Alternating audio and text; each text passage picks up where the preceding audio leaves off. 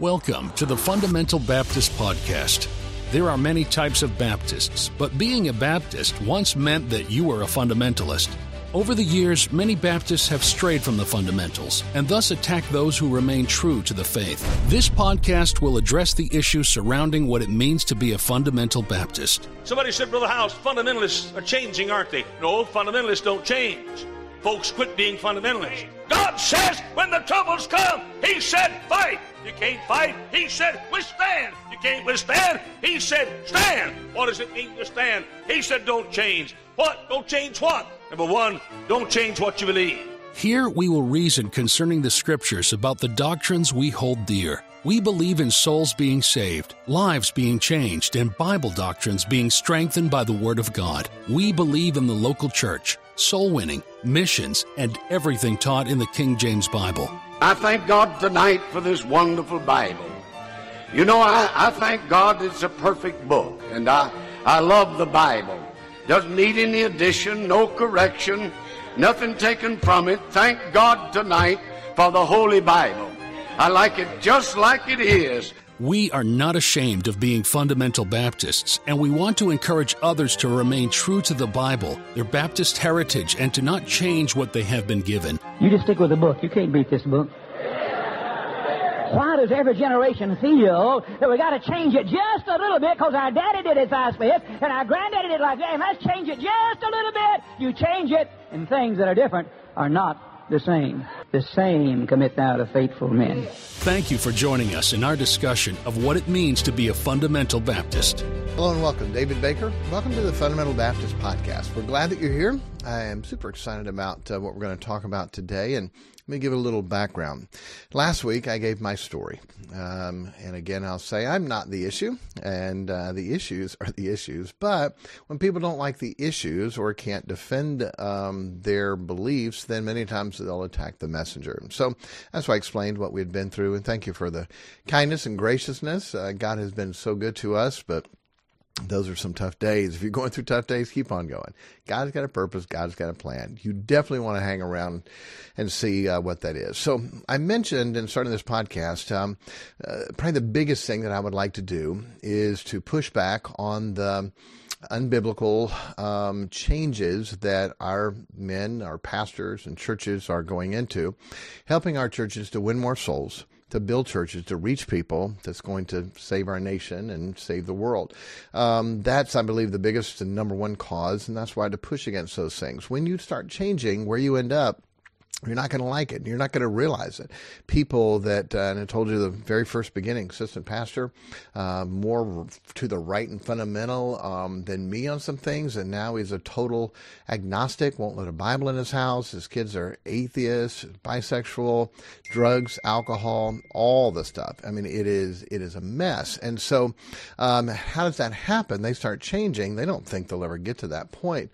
And so that can happen. And that happened to literally one of the best men I know. So anyway, that's what I want to do. And then I also mentioned I want to interview pastors and missionaries and evangelists that are independent Baptists, that are good people that we can learn from and introduce to. And I've done a lot of those lately. During the summer, it seems like we've had a lot more guests come through, and so do an interview with them, and have enjoyed that. The other thing that I want to do, and this ties in with number one, is helping people with soul winning, with doctrine, with winning people to Christ, with knowing what to say, knowing what to do on these big issues that come up. And so I'd like to do that. So if there's some people on here and where there's a background or a doctrine that you came up with, you were a part of. For instance, if you grew up Catholic, I have a good friend of mine, still trying to get him to teach a class for us, that grew up Catholic. His brother's a Jesuit priest, and boy, he's got all the background. He's an altar boy. And boy, let's come on from your background and talk about how to help Catholic people to be saved, and what the best approach is, how to win them to Christ. Now, yes, we know the Bible, the straight plan of salvation, but so many times people won't let you get to that. And so the Bible's going to cut, but that approach of how you open it up to get their trust, where they'll let you share the Bible. If you open the door, you need to get saved, they kick you out. Okay, you told them truth, but that wasn't a wise way to get them to open the door. It's better to let them see that you care and love and help them. And so one of the big issues It's the deity of Christ. And so is Jesus God? There are many Jehovah's Witnesses, there are many Mormons, there are many other false religions out there that do not believe Jesus is God. Is it a big deal? Absolutely.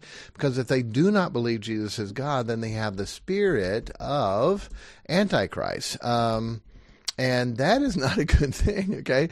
Spirit of Antichrist will make it where they can't be saved. And so they need to accept that Jesus is God before they can be saved. And so that is an issue you have to deal with. If a Mormon calls upon their Jesus to ask him to save him, that Jesus is not God. That Jesus is not our Savior.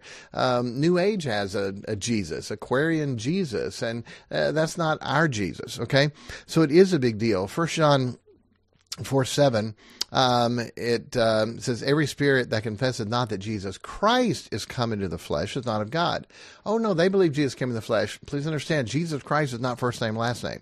My name is David Baker. Baker, from England, they were people that, David, there are a few different Davids. Which David? David, the baker. David, the smith, the blacksmith. David, the brown day. The guy's got a good tan. David Brown. And so the first name is their name, named and called by. The last name is who they are. And so many times you have that. That's where those last names came from. Jesus Christ, Jesus is the name. Christ is who he is. It's Messiah.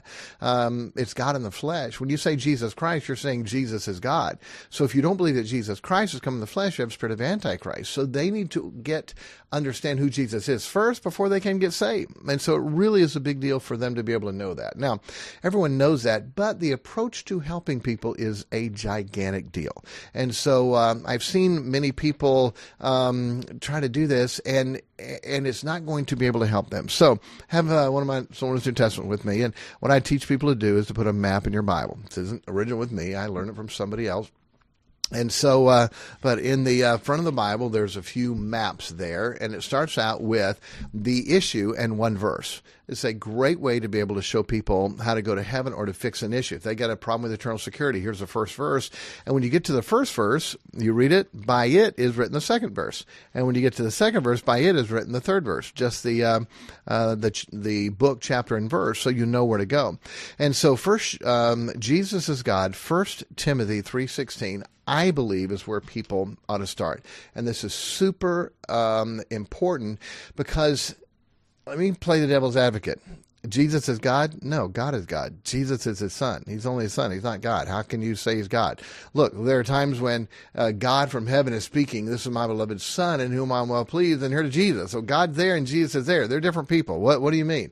Oh, no, they're 3 in 1. Really? How in the world do you have 3 in 1? And so logically, does the Trinity or the deity of Christ make sense? Logically.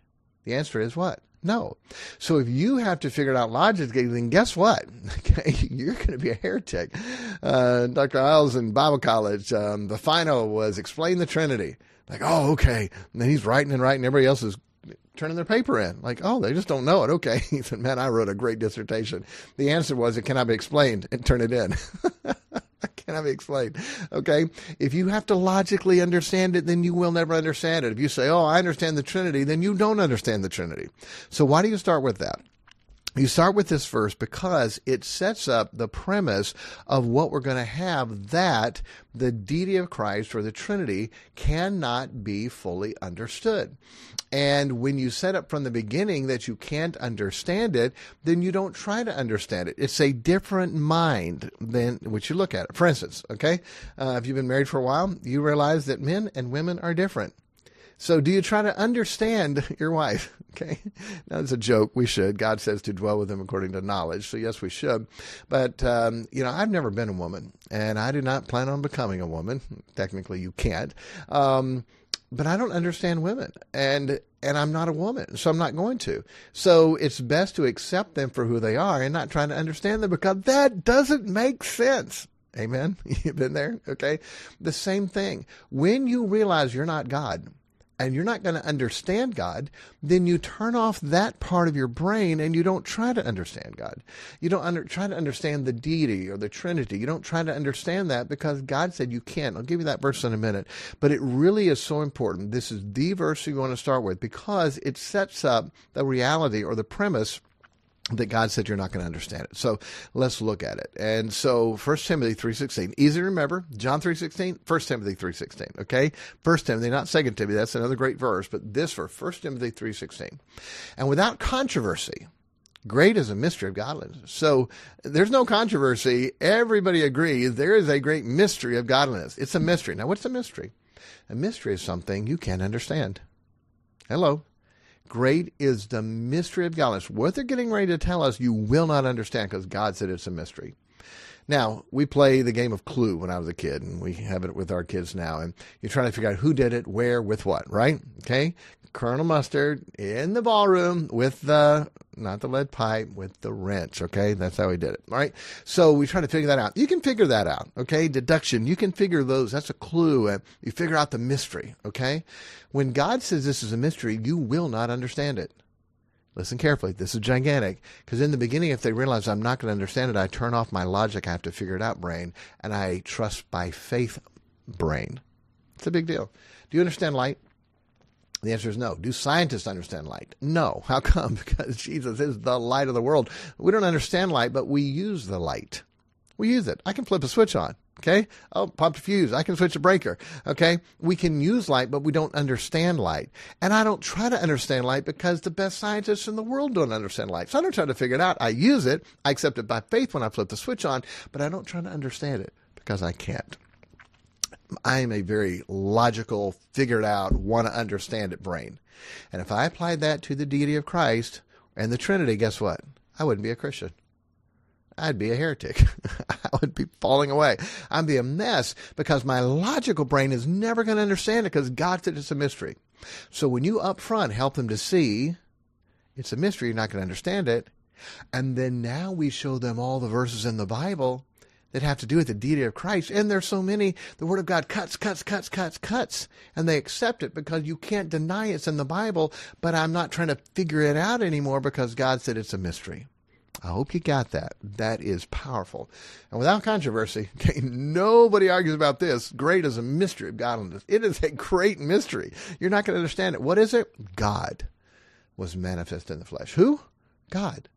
Well, who was that? How was he manifest in the flesh? Justified in the Spirit, seen of angels, preached unto the Gentiles. Who is that?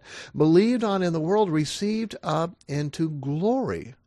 Wait, that was Jesus. Yes, and it's God. What? No, that's Jesus. And it's God. And it's God. And so when you start off with that and you show them, look, it says God was manifest in the flesh. Who's that talking about? That's talking about Jesus. But it said it's God. That doesn't make sense. I can't understand it. You got it. That doesn't make sense. I can't understand it. You got it. And that's the way we're supposed to think. I can't understand it. I accept it by what? Faith. And when they see that, now they turn off that logic brain and they look to see, does the Bible say that Jesus is God? Okay? And it does. Now, I'm not going to take the time to go through all this. I'll give you some tools to be able to use and do. Right after, in my New Testament, right after it's 1 Timothy 3:16, then it is John 1:1. Okay? John 1:1. It is just so clear and so open and so powerful. It's just, there's nothing you can do with that, in my opinion. It is so flat out and so clear that, in the beginning was the Word. The Word was with God. The Word was God. Well, who is that talking about? How can we know what that is? The same was in the beginning with God.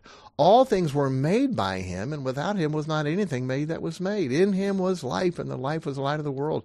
Wow, keep going. Who is that? Look at verse 13. Which were born not of blood, nor the will of the flesh, nor the will of man, but of God. The Word was made flesh and dwelt among us, and we beheld his glory as the glory of the only begotten of the Father, full of grace and truth. Wow, who is that? You read John 1, you can't disagree. That's talking about Jesus, and he says he's God. He's in the beginning. He was with God, and what? He was God. And say, hey, remember Genesis? God said, let us make man in our image. What is that? Us. Who is that? God the Father, God the Son, and God the Holy Spirit. Let us make man in our image. Now listen carefully. Again, we want to help them to understand. You're not going to understand this. Do you understand you're made of body and soul and spirit? Ask them if they understand that. If they say yes, you might understand it, but you don't understand it. You might know it, but you may not understand. You're not going to understand it. We don't understand. We think who we are, it's our body. That's what we are. No, it's just a outward tabernacle temple. We're going to take it off one day, like putting on clothes. That's not who we are. It's our soul is who we are. And the Spirit that's born inside of us. We don't even understand ourselves, and we've lived with us all of our life. If you don't even understand you, how in the world are you going to understand an infinite God? Huh? Hello. Wow, you're right. I don't even understand me. How can I understand God? And I always joke with them, look, I'm not a woman. I'm not going to understand a woman. Yeah, you're right. You're right. And women will agree too. You're right. They're not going to understand us. Now it flips off. Those things, the logic, the verses, it flips off trying to understand God. Now you just go verse after verse after verse after verse and show them that Jesus is God. Amen. I'm going to give you all those if you want them. I have literally I could just go through that, but you guys know that. I don't want to talk down to you, but I want to give you that logic. And the way to start that is really a big deal. So go through many Trinity verses, of course, 1 John 5:7. There are three that bear record in heaven, the Father, the Word, the Holy Ghost. These three are one, okay? The most powerful verse in the Bible for the Trinity. In him dwelleth all the fullness of the Godhead bodily, and on and on and on. There's so many verses in the Bible for the Trinity. I want to make this short. I want to give you one more big, powerful thing. Years ago, I had a guy that got out of jail, and I went to follow up with him, went to his house. His mom was there, and she let me know right away she was a Jehovah's Witness. Oh, great. Man, this guy got saved in jail. I'm trying to get him in church, and she's a Jehovah's Witness. And so I'd heard this, and I'd done this study, and so I asked her, I said, hey, do you like to do Bible study? She goes, oh, I do. And I said, great, I got a Bible study for you. She said, okay. I said, do you have a King James Bible? She said, yes, I do. I said, okay. You don't believe Jesus is God, right? Nope, he's not God. He's the Son of God. Okay. Did Jesus ever claim to be God? No, he never claimed to be God. Okay.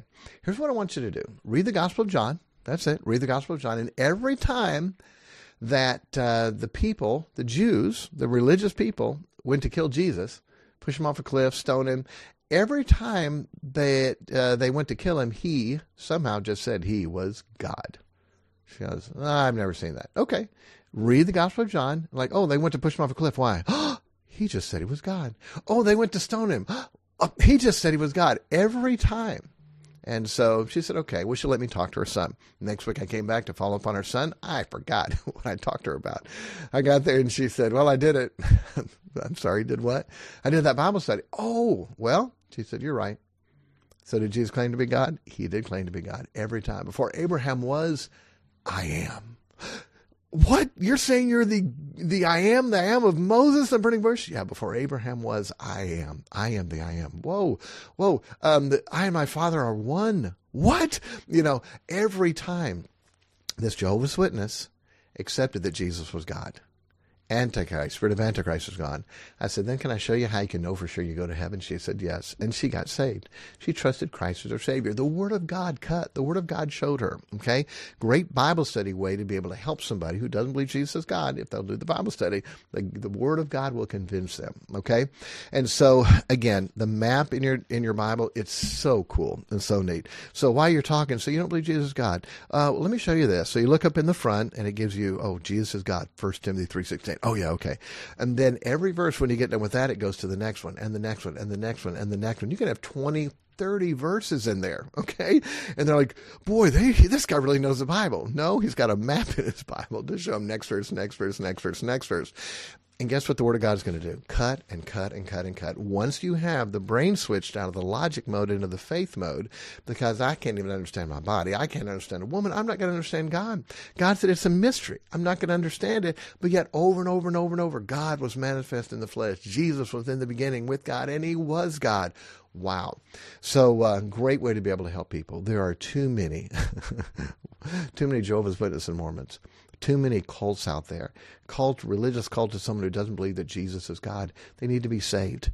Well, we need people skilled in the Word of God to show them that and to show them the mystery. They're opening up to that. My probably favorite two, these are out of the New Testament, but I think they're worth it to be able to show them how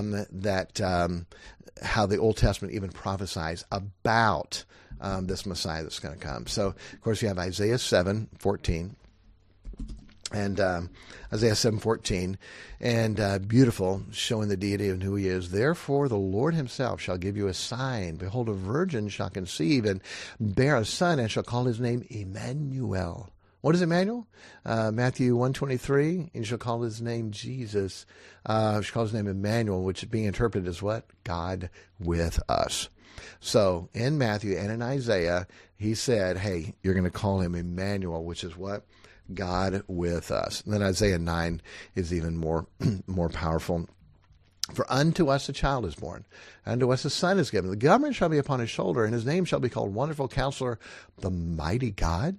Jesus is going to be called the Mighty God, the Everlasting Father, the Prince of Peace. Wow. What a beautiful thing.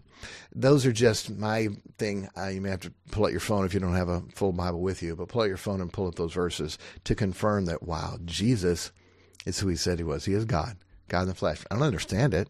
I don't have to understand it. I just have to accept it.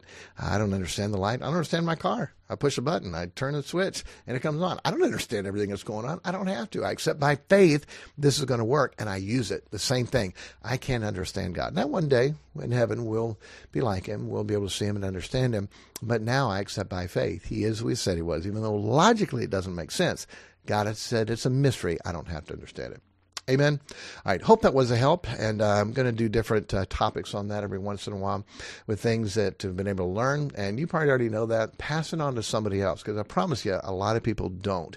And when they, Jehovah's Witness, Mormon, they get nervous. They get scared. Knowledge breeds confidence.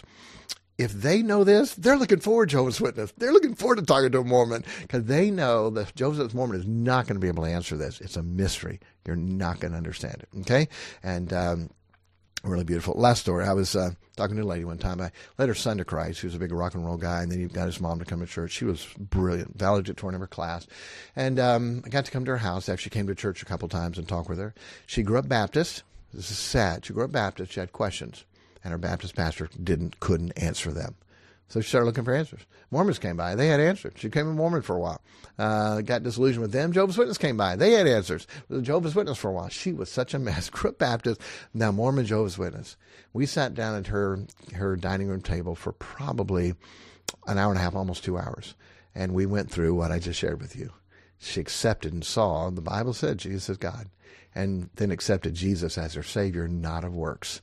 Trusted Christ as your Savior. What a beautiful thing to know the skill set, to take the Word of God, that sharp two-edged sword, to use it, divide asunder soul and spirit, to be able to make sure they understand the truths of who Jesus is, what he did, that he will save them if they trust him. Hey, we need to do that. We need to do more of that. It's gigantic. All right. Hey, God bless you. If you got a question, thefundamentalbaptistpodcast@gmail.com. And I'm sorry I'm not the best at answering those. I had 300,000 unopened emails from all the ministry and business and stuff done in the past. And so sometimes I'm not as quick with it, but I will do my best to get to it. So God bless you. And thanks for listening. Thank you for listening to the Fundamental Baptist Podcast. If you have any questions, you can email us at thefundamentalbaptistpodcast@gmail.com.